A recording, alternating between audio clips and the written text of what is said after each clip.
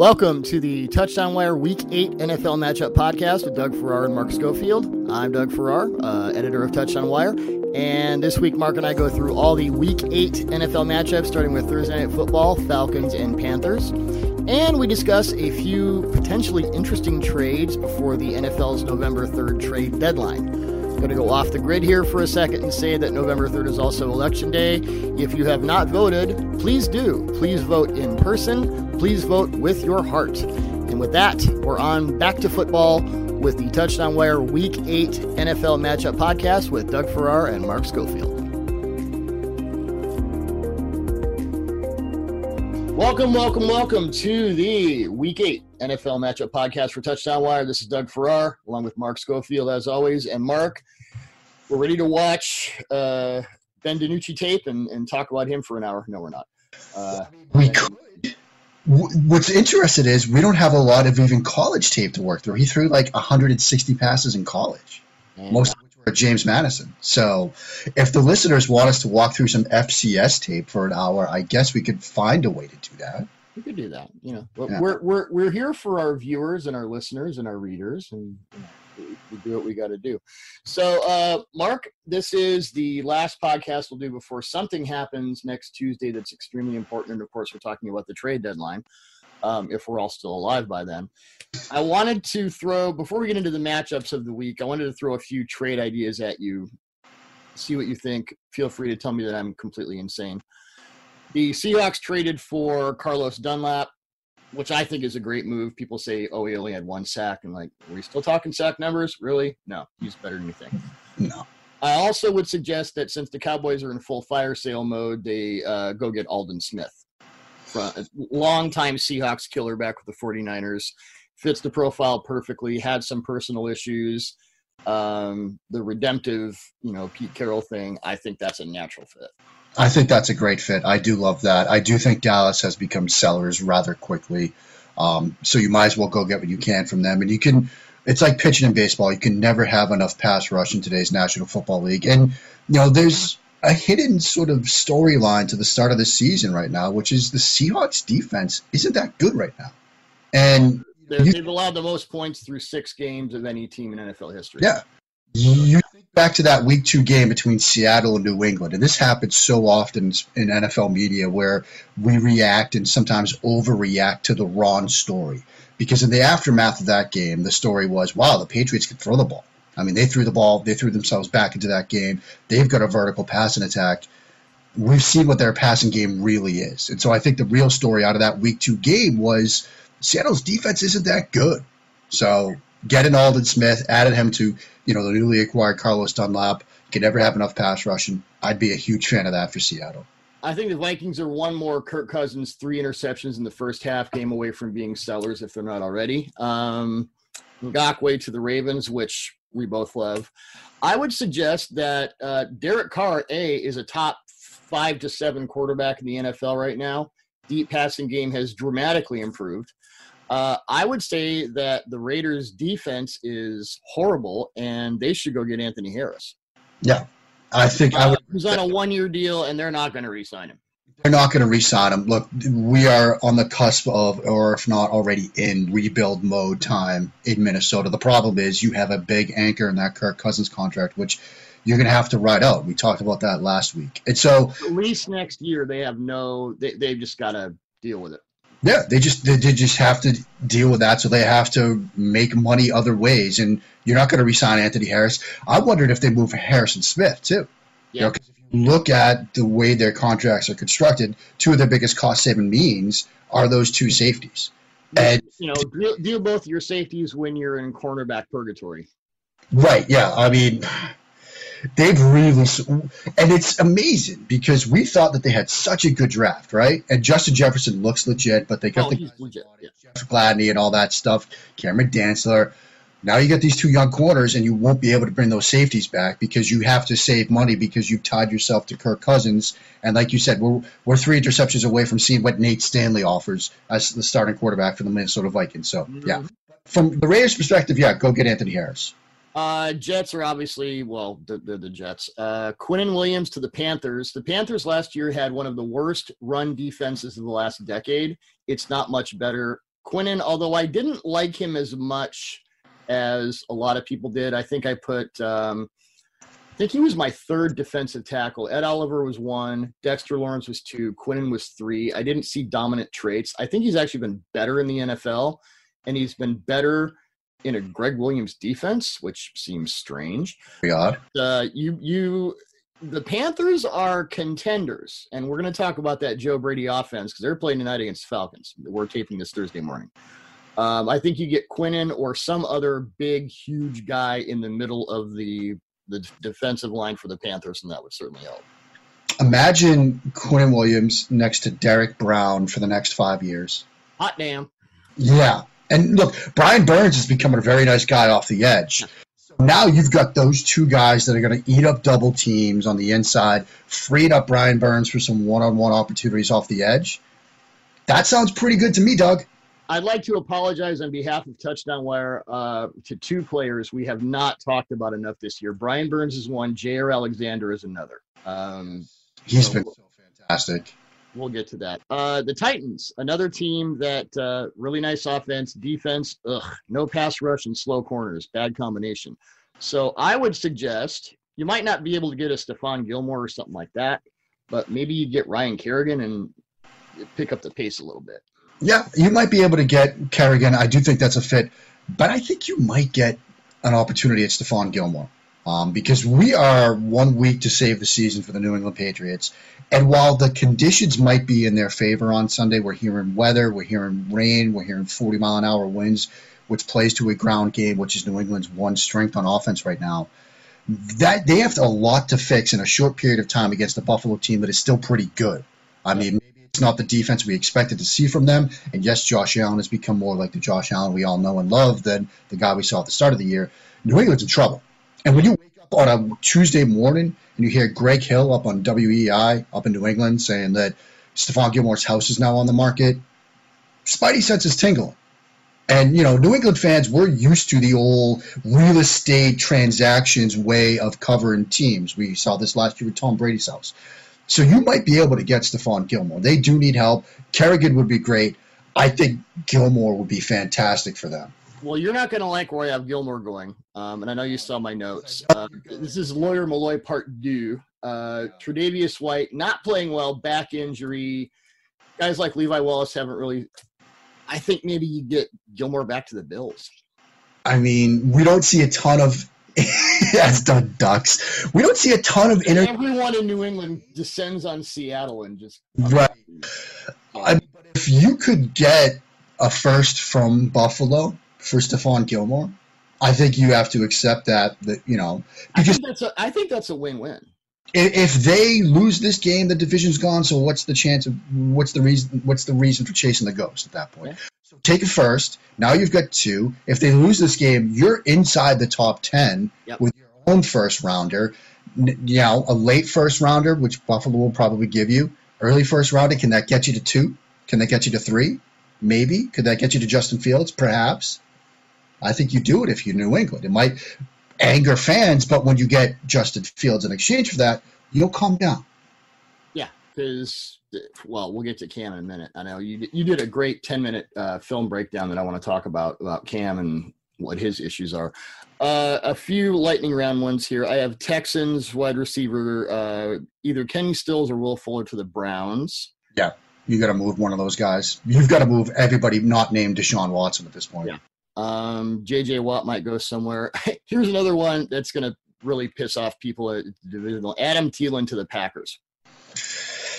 Man, Doug's just taking torches to some bridges this morning. But yes, I am. It's fire sale time in Minnesota. Yes, it is. Imagine Thielen in that offense. Because who do you double? Thielen's a tremendous route runner. Devontae Adams, his release game against Houston last weekend was just unfair. Well, it doesn't help if you're playing neither man nor zone against Devontae Adams. Right. If you're playing catch-man technique and you never even try to get a hand on him. Is that good, Doug? Yeah. Best receiver off press in the NFL. Maybe go with a different strategy, but whatever. Thielen in Green Bay, though, would be fantastic. And I'm just here to help. So here's what I want to see. I want to see Ryan Fitzpatrick to the Bears. Give them an actual quarterback for the first time since 1946. If you're Chicago, if you're a team that needs help, I know we talked about this. If you're New England, you're calling Miami to see what you can, have to give up for Ryan Fitzpatrick. I think he would be great in Chicago. I think if you're Miami, you don't make that move, though. I think you hold on to him because you're in the mix of a playoff hunt right now. I mean, you're 3-3, and Tua, you hope for the best for him, but he might get hurt. He might struggle. You might have to go back to Fitzpatrick. Unless somebody's willing to give you like a first for Ryan Fitzpatrick for a short. Well, it's not going to be a first, but let's look at what Tua has. He's got the Rams on Sunday. He's got the Cardinals and their 065 package, which, by the way, you called beautifully. This is a defense that confused Russell Wilson. What's it going to do to Tua? Then you got the Chargers, underrated defense. You got the Broncos, underrated defense. Then you got the Jets and the Bengals. But Tua's facing, if not a murderer's row, at least,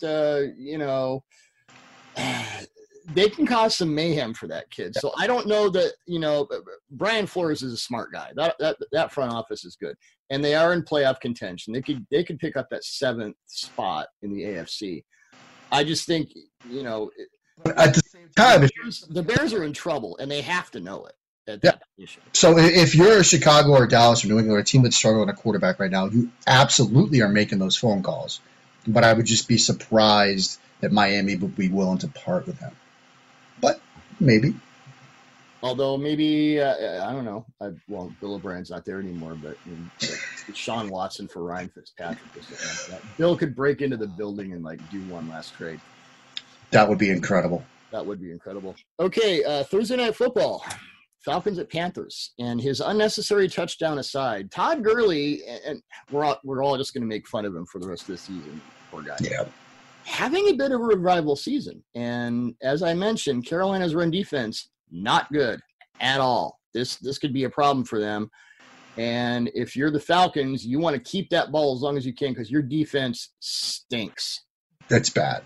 It's a bad defense. And you're seeing breakdowns in the secondary. I think Joe Brady is going to design some things to confuse some players. Teddy Bridgewater's playing underrated football. I think he's playing at a really high level. He took a bad sack at the end of that game against New Orleans. But aside from that, I think he's playing really well. Gurley's fit in that offense, I think, is part of the biggest stories for Atlanta this year because he fits so well. And we should have expected that, right? The outside zone, wide zone game, it's such a good fit for him. And it's unfortunately he had that poor mistake. You see him start to realize what's happening. It's like seeing the slow motion train wreck. But his fit in that offense is perfect. And it's good to see for him. But I think Atlanta is still in trouble tonight. And, this could be a bit of a shootout. The Panthers playing the third most zone defense behind the Browns and the Seahawks this year. Seahawks and Browns. Seahawks are the most. Browns are the second most. Panthers are the third most. Falcons receivers, particularly Julio and Calvin Ridley, have been zone killers this season. So you could get some crossers and some combos. And then to flip the script, talk to me about, and it's against a really bad defense. Just kind of summarize what Joe Brady's offensive concepts have been, because we were all sort of course, talking about this guy coming out of LSU. Hey, now he's with Matt Rule. What are some of the just tentpole characteristics of Joe Brady's offense for people who haven't really seen it and might be seeing it for the first time tonight? It's an interesting blend of vertical concepts with West Coast designs. And I think obviously that sounds like Andy Reid. Sounds like Andy Reid, doesn't it? It certainly sounds like some of what Sean Payton has done at times as well, obviously where Joe Brady got sort of his NFL start. I think what's interesting to watch is one of the things we all talked about was at LSU, so many 5-receiver concepts, so many 5-man protections. They're finding ways to get into that, albeit with still helping in protection. One of the big plays from that game against New Orleans was that deep post route where it was a busted coverage. And yes, the Saints have safety problems right now. They have secondary problems in total. Yeah. No one's playing really well there. On that play, you have both the running back and the tight end chipping before they're released, but they do get into a route concept, which again keeps those flat defenders at home, doesn't allow them to sink on vertical routes. And so Brady's doing a very good job at sort of getting into those 5-receiver route concepts, but still helping in protection. So, and the other thing that I love about his offense is, I talk about this a lot, the ways the offensive play callers stress a defense from sideline to sideline, from line of scrimmage to end zone. He does that, because you see him forcing you to cover ground, forcing you to cover every inch downfield, and that stresses you. And eventually, when you stress a defense in a secondary enough, particularly a bad one like New Orleans, like Atlanta, you're going to hit on some plays, and I think we'll see that tonight. Yep. Patriots at Bills, we got a lot to unpack here. Oh, boy. Let's talk about both quarterbacks. And I want to start with Josh Allen and just get this out of the way because I think Cam's going to be a longer discussion. 2 games in which Josh Allen really struggled against late secondary switches, and we've talked about this. And against the Jets last week, Brian Dable, who was doing a brilliant job of scheming Josh up against man coverage, against zone, he turned into Kellen Moore.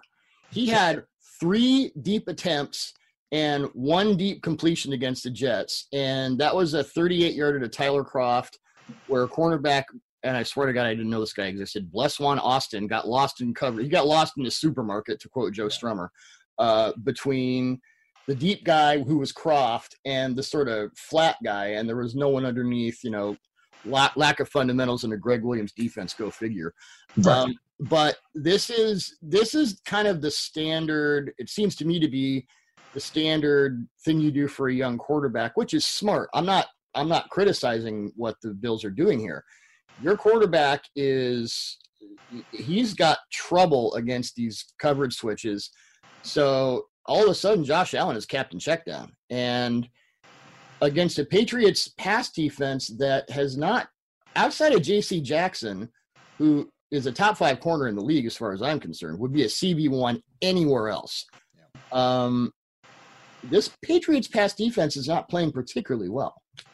It's not. And J.C. Jackson might be a CB1 come next week. Again, back to this. Yeah, true. Yeah, he might be a CB1 everywhere. True. This is a Patriots defense that has struggled. You saw it last week against San Francisco. You've seen it in weeks past against even, Denver, even though they didn't get the ball into the end zone. Drew Lock made some throws in that game, made some reads in that game. The question sort of becomes, does Bill Belichick get out of his comfort zone? We all know Bill Belichick loves cover one, loves to play man, trusts his guys. Does he get out of that and play more zone, as we've seen give trouble to Josh Allen? Does he rely on sort of cover one cut, cover one cross, still playing cover one, but then bringing Roberts down to take crossers away? I don't know. I mean, I think that they've given Josh Allen some struggles in the past. That first game between these two teams last year, when Allen went down after throwing another interception to get his bell rung, the Patriots defenders said, look, we were worried when Matt Barkley came in, because we were worried about what he could do with Baz, which stands out as one of the more brutal assessments from an opposing defense I've heard in a long time. That's kind of what. If somebody said that about me, I'd have to stay in bed for a week. No, that's a big L to take as an NFL quarterback. Oof. I mean, but I think the bigger issue, and I know we're going to get to it, is what's happening with the Patriots offense, because it's one thing. Going back to Super Bowl 53, the Patriots, what they did to Jared Goff, it was very much that same thing. We're going to show you this, that we're going to do that, and I think at that point they played a little more zone. But you can, I mean, we've talked about Josh Allen before. It's he, against zone he struggles this and that. You can do coverage switches just as easily in man. So it's not like they have to, change their whole game plan. Yeah, I mean, I think it's going to be a lot of showing him too high, then spinning it to cover one robber, cover one cross, cut and all that stuff, and just bringing that guy down and taking away that cross where he wants to go with the football. He's thrown crossing routes extremely well this year, particularly against man.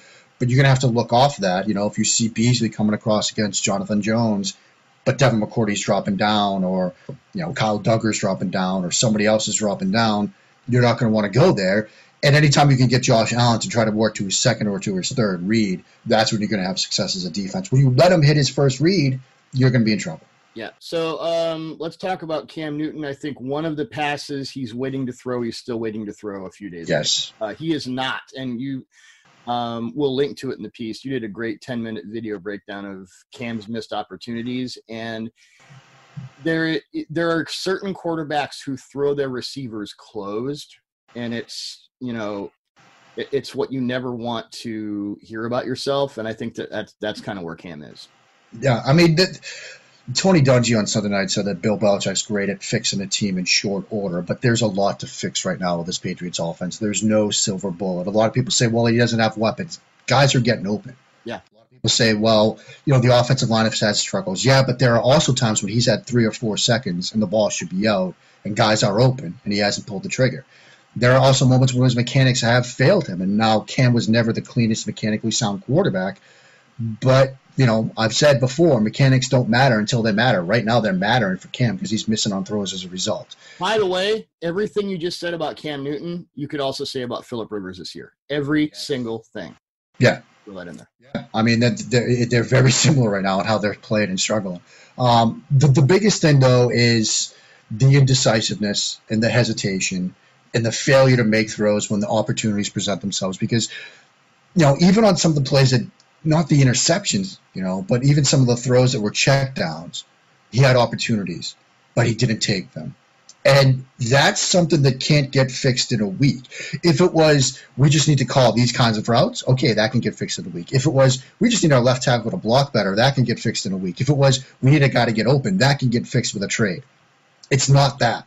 Unless you're Baker Mayfield, which we'll also get to later. Mayfield, which we'll talk about. But it's deeper stuff right now with Cam. It can't get fixed overnight. There are no silver bullets right now available to them. And maybe they win on a muddy track on Sunday, but even then, I still won't be buying into this team. No, hard to do. Tre'Davious White, I mean, I'm not. It's funny because last year, the two best cornerbacks in the league were Stephon Gilmore and Tre'Davious White. And I know Tre'Davious is dealing with a back injury, and that's affected his game. But it's an interesting week for two quarterbacks with a lot of problems to be facing these particular pass defenses, which are more vulnerable than they have been. Yeah. Put it that way. Definitely. Titans at Bengals. And obviously the Bengals have no pass rush because they just traded a lot of it to Seattle. It's funny, I did a tape piece on Dunlap, and I'm like, why were you reducing his reps when he was maybe your best defensive player? It's the Bengals. Okay. Don't know. Defense could keep Tennessee from a Super Bowl run. I think we're all there with that. So this is interesting against the Steelers, and I think it may be an issue of a function of quick pressure from Pittsburgh, which you're going to get. Ryan Tannehill, the league's most effective play-action quarterback, had 7 play-action attempts against the Steelers. I saw that stat, and I'm like, wow. That's interesting. Now, the Bengals are not going to bring it that way, but what did you see from Tannehill in that game? Well, I think, as we talked about last week with Baker, a lot of this is a function of Pittsburgh's defense, because Pittsburgh's defense is really good, and they are built right now to win games, and they might be one of, if not the best team in the AFC right now. Yeah. So a lot of it is, probably the best team in the NFL, honestly. I wouldn't put anyone above them as you did not in your power rankings. Yeah. But I do think a lot of that is more a function of Pittsburgh than anything else. I think Tannehill in this offense is going to be fine. The bigger questions are on the defensive side of the ball, as we've alluded to. What's interesting about watching that game, though, was seeing how, Pittsburgh and Ben Roethlisberger, they went for the kill shot. It didn't work out. But that's a decision that I would defend until I'm blue in the face. That throw to Juju Smith in the end zone, I think it was the right read. It was the right decision. As for Tannehill, though, I do think it's more a function of they were getting after you. You had to get the ball out of you quick. A lot of those play-action designs in Arthur Smith's offense, they take a little time to develop. And if you don't think you can protect for 2.5 seconds against this Pittsburgh defense, you're not going to call those designs. You're going to rely on different stuff, and I think that's and you're turning your back to the defense. You don't want your quarterback to turn his back to the defense at 1.3 seconds and then turn around at 1.8. He's got 14 guys in his face, which against the Steelers is an extremely likely proposition. And it's a recipe for disaster. Just ask Baker Mayfield. Mm-hmm. So Titans defense, as I said, no pass rush, slow cornerbacks, bad combination. Let's talk about Mr. Mayfield, because last week against the Bengals, and this, I wrote about it, and then I wrote about it again because that was one of the more remarkable turnarounds I've seen in 1 week from any quarterback recently. And yes, you're going from the Steelers to the Bengals, and that helps, as Ryan Tannehill's about to find out. Yeah. But Mayfield had thrown 6 touchdowns and 5 interceptions from the pocket before that Bengals game. All 5 of his touchdown passes came from the pocket. And again, you're kind of betwixt and between in quarterback evaluation. yes, he's playing against a defense that is not as effective, but you have to then isolate the quarterback's traits and characteristics. Right. And what I saw from Mayfield was he wasn't playing too fast in the pocket anymore. He was decisive. He was calm in the pocket. His lower body mechanics, when quarterbacks play frantic, to me, I see a lot of lower body indecision. Like the way I put it is his lower half and his upper half are having an argument. Yeah. And I did not see that. It's something in Baker. And this was also, by the way, a really nicely designed Kevin Stefanski offense. Whole bunch of tight end involvement, multiple tight end packages. He's putting different personnel stuff out there. Play action. This, to me, was the ultimate distillation of what that offense is supposed to, what that passing game is supposed to be. Yeah. I mean, I think if you're a Browns fan, this is the game you were hoping for. You know, the tight ends, Njoku, Harrison Bryant, involvement from them, play action. You know, if they're, like I said last week, if they're in that sort of positive game script type of scenario where it's a one-score game, neutral game, whatever, you can run that offense. They're not good enough for Baker right now, at least, to throw themselves back into games. But from Baker, though, you saw him reading and deciphering leverage. You saw him calm in the pocket. You saw him climb the pocket. He wasn't vacated and panicking and seeking out chaos, which is oftentimes what he has done, and it's destroyed him. And so this was a very positive development. It does come against the Bengals, but like you said, it is so right. You have to isolate the traits and the decisions away from the guys you're going against. You have to remember that those guys are getting paid too. They're in the NFL. They're good at what they do. Others are better, obviously. But this was a good game from Baker. And I think this is the kind of opportunity in the kind of game, kind of performance you wanted to see from him. I don't think it's false hope. I think there's reason to hope again if you're a Browns fan. Obviously, Odelphin is going to hurt. Maybe they do make a move for a receiver like we talked about. But this is the Baker you want to see going forward. And maybe it's a sign that offense is starting to click in his mind, which would be huge. Well, we could see it again because the Browns are facing the Raiders, and John Gruden is making all sorts of noises about, hey, maybe we need different players. Never a good sign. Never.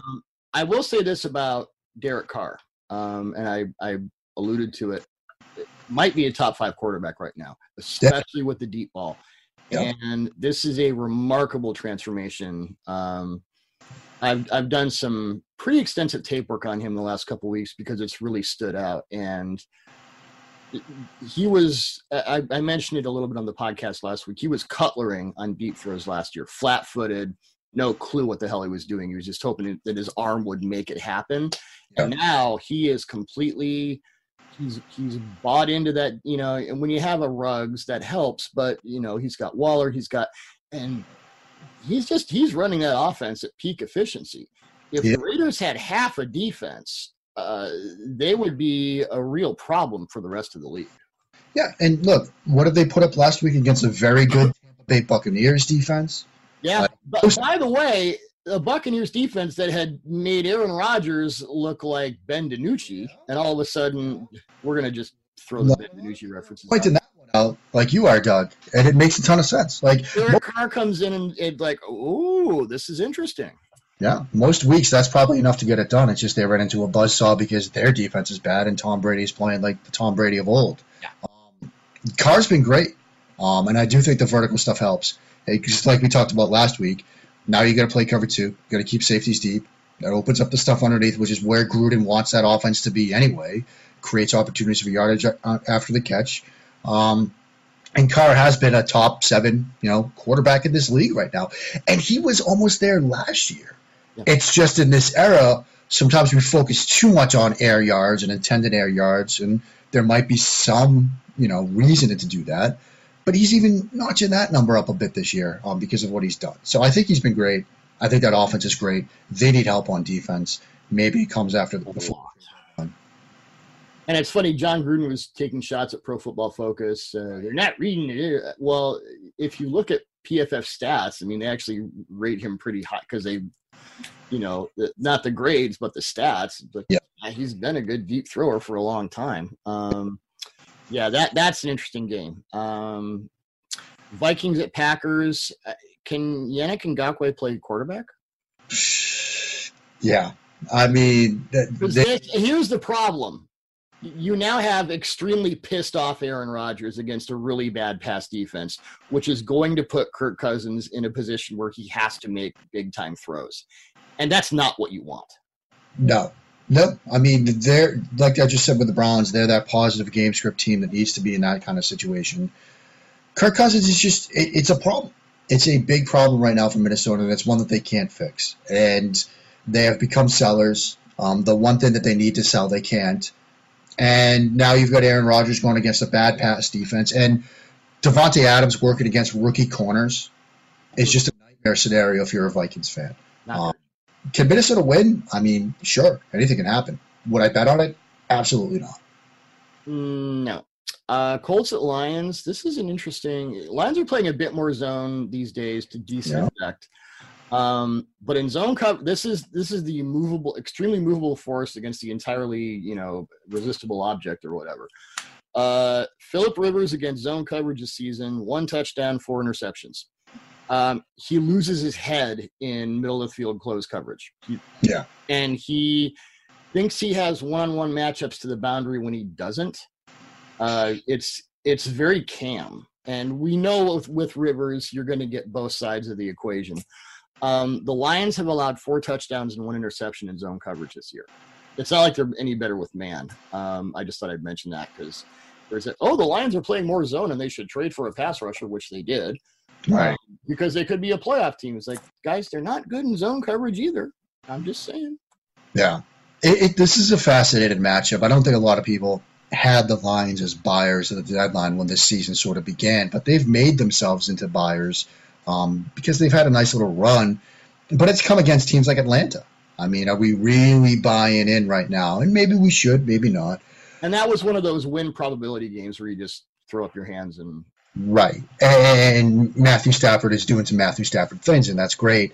But I do think the bigger storyline here is Phillip Rivers. I mean, are we kind of saying the same things about Phillip Rivers that we always have, or is there anything that you've seen that's different?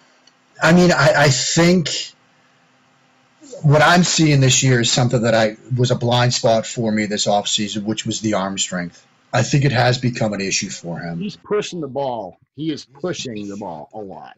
And when you think you have those one-on-one matchups on the boundary and you think you can take advantage of it, but it doesn't quite happen for you, and part of it is because of a lack of velocity and an inability to really push the ball downfield, that's a bad combination, because it's, look, I'm an older guy. Like, there are some things now that the body just doesn't want to do anymore.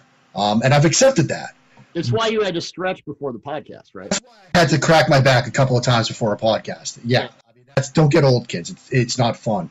But Rivers' mind hasn't caught up with what his body can't do anymore. Yeah. And I think that's part of the issue. I think that was true last season, by the way. I think it was. I just refused to see it. I remember when, I wrote this offseason that, maybe Rivers could go to Tampa Bay. And our good buddy Michael Kiss DMs me. He's like, are you okay? Are you healthy? Are you sick? Because you have to stretch before this podcast for this article. He can't throw the ball anymore. And I started looking, I'm like, yeah, maybe that was a dumb call by me. But yeah, it was a blind spot. But those issues were there. They're still there. And we thought that sort of in Frank Reich's more West Coast offense, it would get worked out. Well, teams can take that stuff away, run some middle of the field coverage, like you said, where he's been struggling, bring that safety down, take that underneath stuff away, force him to the boundaries. It's the old Tom Brady playbook from Rex Ryan, and he can't hit on those throws right now. Good point. Chiefs at Jets. I'm just going to throw. I mean, yeah. I'm going to throw this stat out there. And I had a guy arguing with me. It's not automatic that players are better when they leave Adam Gase. Yeah, it is. Le'Veon Bell, in his debut for the Chiefs, had 2 runs of 15 yards or more. They were both 16-yard runs. In his debut, I believe he had 6 carries. In a year and a half with the New York Jets, Le'Veon Bell had 2 carries of 15 yards or more. That's all I have to say. Yeah. Adam Gase. Oh my God, what the hell are you people doing? Why is this taking so long? I don't know. Are they like him? It's a tank. I don't know. Or is it a tank situation where they're like, look, we could fire, but we might start winning games, and we're not going to get Trevor Lawrence if we fire him and start winning games? So they don't want to be the Eagles back when because the reason they threw snowballs at Santa Claus way back when is the Eagles started winning games late in that season and they lost out on drafting O.J. Simpson. Yeah. So maybe they're reliving. Maybe. Rams at Dolphins, this is obviously interesting, and I want to turn it over to you. How do we think Chan Gailey will scheme things up for Tua against this particular zone-heavy, pressure with four heavy, Leonard Floyd, by the way, playing his ass off the last couple of weeks. How do you think Chan Gailey can best set Tua up for success against not a good defense, but this particular defense? Yeah, and I think it sort of fits into what we expected when they hired Chan Gailey, who brought the spread and does a lot of RPO stuff. And you're going to get a lot of RPO stuff because zone-heavy teams, a little easier to run some of those RPO looks when the linebacker doesn't have a man responsibility. He's just reacting, and then you react to his reaction, which is to his game. That's what he ran at Alabama. So I think you're going to see a lot of that. I think you're going to see a lot of designs to get the ball out of his hand quickly to neutralize that pass rush. You're going to see a lot of smoke screens, tunnel screens, get the ball out of his hand. Because you want to really throw against that secondary. You don't want to run against Aaron Donald, which we could go down that road, but we don't. Let's not. We let's just, the guy's already dead. Let him die. That's what you want to do. You want to, make the decisions easy, because if you're forcing Tua to sort of read and decipher the zone coverages, I think that plays to what the Rams want to do, because it's going to, slow his decision process, and it's going to give Donald and Floyd a chance to get home. I think you want to give him some, one read type plays, some RPO type stuff, some screens, some tunnels, and all those things to get the ball out of his hands, manufacture quick decisions for him, which is a smart thing to do for a rookie quarterback anyway, especially a smart thing to do for a rookie quarterback making his first start. Let's go to Chargers at Broncos. If I were to tell you, Mark Schofield, that I thought the 2-4 Chargers were a better team than the 5-2 Bears, what would you say? I would say that we're probably in agreement. I mean, which team do you trust more right now? Well, I'm going to throw you their losses real quick. This is 23-20 against the Chiefs, 21-16 against the Panthers, 38-31 against the Buccaneers, 30-27 against the Saints. That's four good teams. All one score games. Losses of less than a touchdown. This team could easily be 4-2 when we're talking about them as playoff contenders. Yeah, if we did quality losses in the National Football League like we sometimes do in college sports, show me a resume that has better quality losses than what the Chargers have right now. And their defense is good, even though we don't talk about it a ton. And Justin Herbert, I'm taking the L right now. I'm taking the L, the big 48-point font L. I completely got this. This is my biggest miss since Aaron Curry. It is such a great example of putting a quarterback in a position to be successful. It really is. Because, Pep Hamilton has done a great job with them. Their offensive coordinator has done a great job with them. They're letting him push the ball downfield because that was his strength. I mean, I remember writing this. Like, if he can get into an offense that lets him push the ball downfield, some spread stuff with vertical elements, he's going to be fine. If you try to force him to be a West Coast, processing quarterback like Drew Brees, that's where you're going to struggle. They've put him in a position to be successful. It's such a great job of quarterback development from the Chargers. He's been a revelation. And I said last week, I've talked to people in the Pac-12 where they're like, we didn't see this on film. Like, we didn't see this guy at all. But he's been so much fun to watch. So, yeah, if you're asking me which team is a better team right now, the Bears or the Chargers, it's the Chargers. And I don't think it's particularly close. Speaking of the Bears, they are welcoming the Saints into Soldier Field. If Nick Foles can't, because I'll say this, Jalen Ramsey should send Nick Foles a gift basket, because if the Bears had a functional quarterback in that game, Ramsey would have been, we would be talking about Jalen Ramsey, and I like Jalen Ramsey. They've moved him to kind of that star, which he did that might have been his best position in college. So nice job by their defensive staff and sort of expanding his role. That movable chess piece, which he was I remember he was my number one player in that draft class. And I would watch him play star, like, geez, he's good at that. And I compared him to, I think I compared him to Charles Woodson. But if Nick Foles can't get it done against this secondary. I mean, what do you do? They are now. You're 5-3, and you're just you're spilling oil all over the place, and you might have to go get another quarterback. And what's interesting is a lot of Bears fans before the season started said, "Look, we could start 6-0 because of the way our schedule sets up." And it's like, true, but now the meat of your schedule comes into play because you get the Saints this week, and that's a bad secondary. Bad safety play, bad corner play, bad defense. If you can't get it done, then you get Tennessee. Yeah, you probably beat Minnesota in a couple weeks, but then you get the Packers. Then you get the Lions, who look to be getting better right now. Houston, well, maybe not. And after that, you get the Packers again to close out the season. I mean, that's tough. This is a team that could be, they're 5-2 right now. They could be 5-5, 5-6, 5-7 before we know it. And I know Foles has had his great moments, obviously. I mean, that's what I saw against the Rams. That's benchable. You don't want that guy out there. That guy's going to kill your team. Yeah. I think sort of the deeper question here is, has it been a quarterback problem or has it been a Matt Nagy problem? Yes. And I think the answer is yes.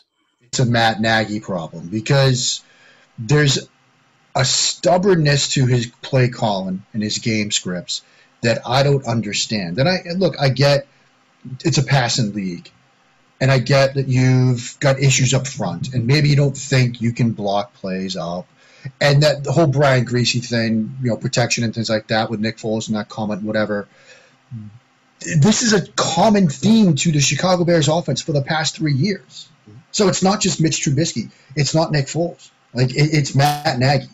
His whole BU on his play call sheet, he might need to change that to be somebody else. Maybe he should be Eric Bieniemy. Oh, yes, yeah. Knowing what I know about how the NFL works, if Matt Nagy implodes, I really hope teams don't use that against Eric Bieniemy as a former Andy Reid assistant. But I expect right. Yeah. Just throwing that out there. Don't do it. Boy.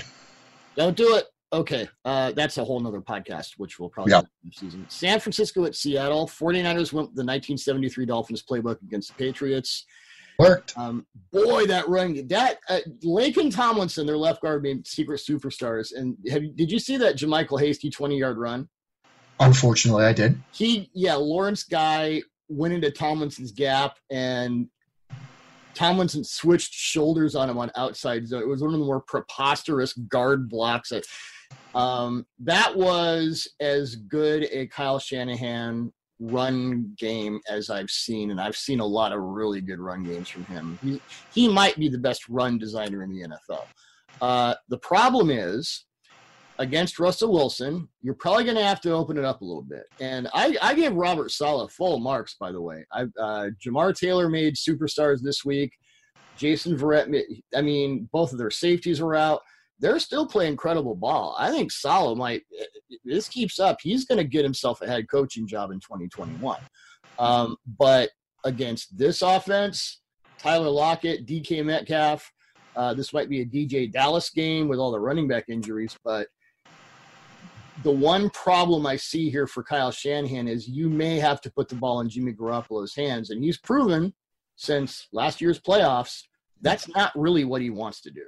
No, it's not what he wants to do. It's not, where they're at their best. They're at their best when he can go to his first or his second read. And if you take that away, he's like a rookie quarterback. He's great when he knows where he's going with the football pre-snap or shortly after the snap, but when you take that stuff away, you're going to be in trouble. The curious element to me is how much Shanahan uses motion this week. He did such a great job using motion against New England. They had guys running. They had guys chasing. I saw a play with pre-snap motion where on a simple switch vertical concept, curl wheel, 2 Patriots players covered the curl, which is something I don't usually see. Wow. Defense. And the wheel route was wide open, Doug. And when you're forcing breakdowns like that from a Bill Belichick defense, you're doing something. So Shanahan is good. We alluded to it earlier. The Seattle defense, not great. So they're going to be some opportunities. But if this turns into a shootout, which guy are you betting on? Oh, Wilson or Garoppolo? I'm betting against Wilson 11 times out of 10, no matter how bad Seattle's defense is, because Russell Wilson against any defense. I mean, he threw 5 touchdowns against the Patriots in man coverage. Yep. I mean, I don't know if the entire NFL threw 5 touchdowns against the Patriots in man coverage last year. No, they didn't. I mean, the question though becomes, like, if you're solid, do you play man coverage? Probably not. You play more zone. But how does that set up against DK Metcalf and Tyler Lockett on Yankee, on Mills? Well, the Cardinals are on a bye this week, so let's talk about this, because you wrote about the 065 defense last week, and then Vance Joseph used it to great effect in overtime, pressure coverage. So go into that a little bit. Yeah, because, the 065, we're seeing teams use some weird sub-packages. We talked about it last week with Tampa Bay, 146, 155 under Dominican Sue. I'm actually working on something on the Giants where they're doing some 146, 137 stuff. We're seeing a lot more of this in the league. But this 065, when we talked about it last week, they were using it with pressure from different areas.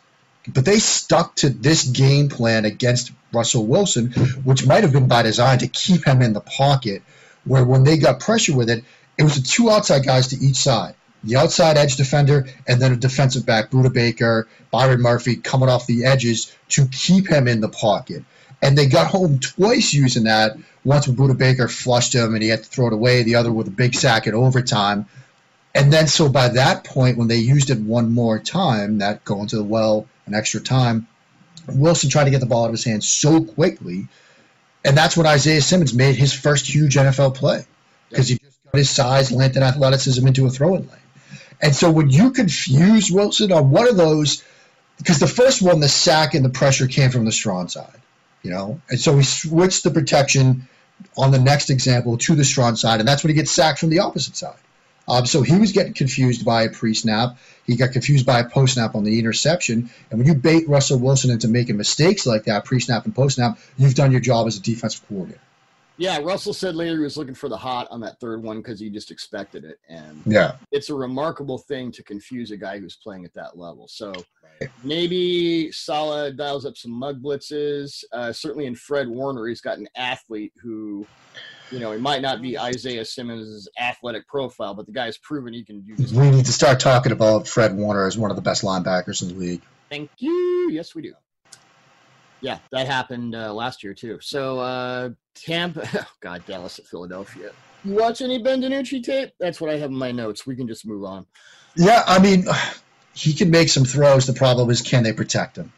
And I don't think they can. And if there's a strength on this Philadelphia defense, it's their defensive front. And so, look, if Dallas somehow wins this game, I will be stunned. I think everything screams that Philadelphia wins this thing and takes a commanding 1-game lead in the woeful NFC East. Yeah, we'll just move on.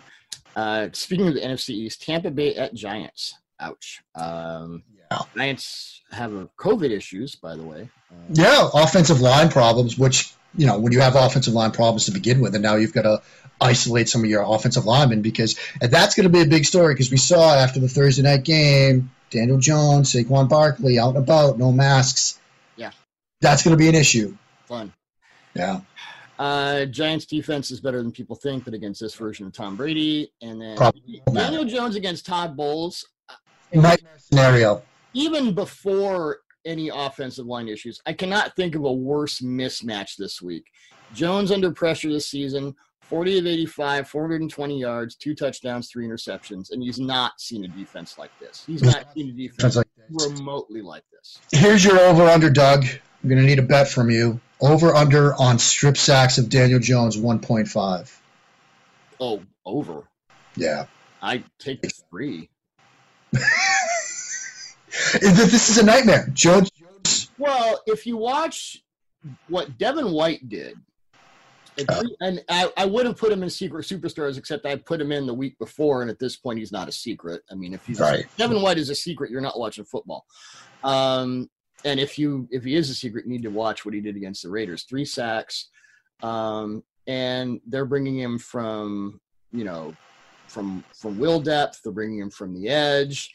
They're mugging him up the middle. I mean, Todd Bowles, and this would be a game for Todd Bowles to like put in the most diabolical possible stuff, like the stuff, the not safe for work stuff at the back of his playbook. Like, against a normally functional offense, we would never try this. But what the hell? Let's give it a shot. Like an 0-0-11 defense. We're gonna play like what's after dollar, like the $10 defense with 11 defensive backs on the field. Who knows? Yeah, I mean, this game screams blowout. I think Todd Bowles has done such a great job this year. Is there a better linebacker tandem than Levante David and Devin White right now? Oh, no. Absolutely not. They're so good. And so they're athletic, they're versatile, they can confuse you schematically. That just screams just nightmare scenario for the Giants. Yep. Save this one for last because it is the classic. It's Steelers-Ravens week, and I think we talked a lot about the Steelers, both on offense and defense. What's interesting to me, and it goes back to the Titans game where they showed Lamar stuff he had not seen before, and Lamar did not respond well. Yeah. Teams are stacking the box. They're daring Lamar to throw, and so far – they're blitzing him more. They're stacking the box to blitz, and they're stacking the box to stop the run. And whenever a team does that, they are establishing the proverbial line in the stand. Okay, quarterback, you make us stop doing this, or we're going to keep doing this. If you ask the Steelers to stack the box against you, you're going to lose by 50 points. This could be a bad matchup for Baltimore. Particularly. Really, as we talked about with the Tennessee Titans offense, right? How they got away from play action and the stuff that they do because you're worried about protecting Ryan Tannehill and turning back to the defense. So many of Baltimore's route concepts are slower developing vertical route concepts that take a while to come together. He had the second or third fewest 3-step drops last season, Lamar did. Yeah. It's all 5-7, hit that fifth or seventh step, back it out. Hit the vertical. If you hit the vertical against this defense, you're going to die. Yeah. So it has the feeling of that matchup last week between Cleveland and Pittsburgh where it was just a bad matchup for Cleveland. This has that feeling. Now, obviously, Baltimore's defense can do some things, but they're not great. They've been good, but not great. I think they got problems with their safeties, and that's not good for a lot of those 3-by-1 concepts where take the matchup you like on the single receiver side. Maybe you get a cheap one. If not, you work in a concept. Roethlisberger will do a good job of moving those safeties with his eyes. This feels to me like a Pittsburgh win. And perhaps. By the way, if Aaron Rodgers isn't the best ex-ISO thrower in the NFL, Ben Roethlisberger is. Yeah. And that's why he's getting the ball out of 2.2 seconds right now? It's such a great offense for Roethlisberger right now. I had somebody compare him to a point guard, and I think that's perfect. He's just distributing the ball right now. It's not the Roethlisberger of old where he's a statue in the pocket. The ball's coming to him, and he's getting it out. Also sets up poorly for Baltimore because of some of their issues in the secondary. This feels like a Pittsburgh win going away to me. I don't know about you. I think it's a really big test for Greg Roman, and it's Baltimore's offensive coordinator, who I think is a genius. Yeah. And it's a really big test for Lamar because this is a guy who, unanimous NFL MVP. I got no problem with that. But the Titans started a process. They started a snowball that is still rolling, and Lamar has not yet answered it to the extent I would have expected. Yeah. I mean, now that they have had a bye week to get ready for this, maybe we see some different elements to their offense, maybe. But if it's the offense we saw and the Lamar we saw going into their bye week, I don't know. Well, it's like having a bye week against early Mike Tyson. You have an extra week to think about how you're going to get your ass kicked, and I guess that's good. I don't know. Interesting stuff. Well, Mark, as always, awesome insight from you. We're going to have this up in a bit. Hope you all enjoy it, and we'll talk next week. Good stuff.